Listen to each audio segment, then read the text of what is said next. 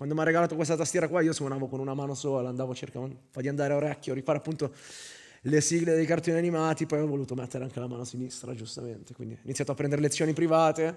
C'ho questo ricordo bellissimo della terza lezione privata a cui appunto frequentavo. Viene mia madre a prendermi, abbastanza prevenuta perché ero un bambino un po' vivace, no? Ne combinavo sempre una a scuola.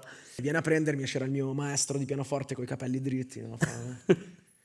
Ma fa cosa ha combinato? Fa signora, suo figlio fa quello che vuole lui. È arrivato oggi quando gli ho chiesto se avesse fatto i compiti, che erano troppo facili secondo lui i miei compiti. Quindi si è presentato con una sonata di Beethoven alla terza lezione. E da lì ho iniziato a Ciumbia. capire che forse era il mio quella roba lì, no?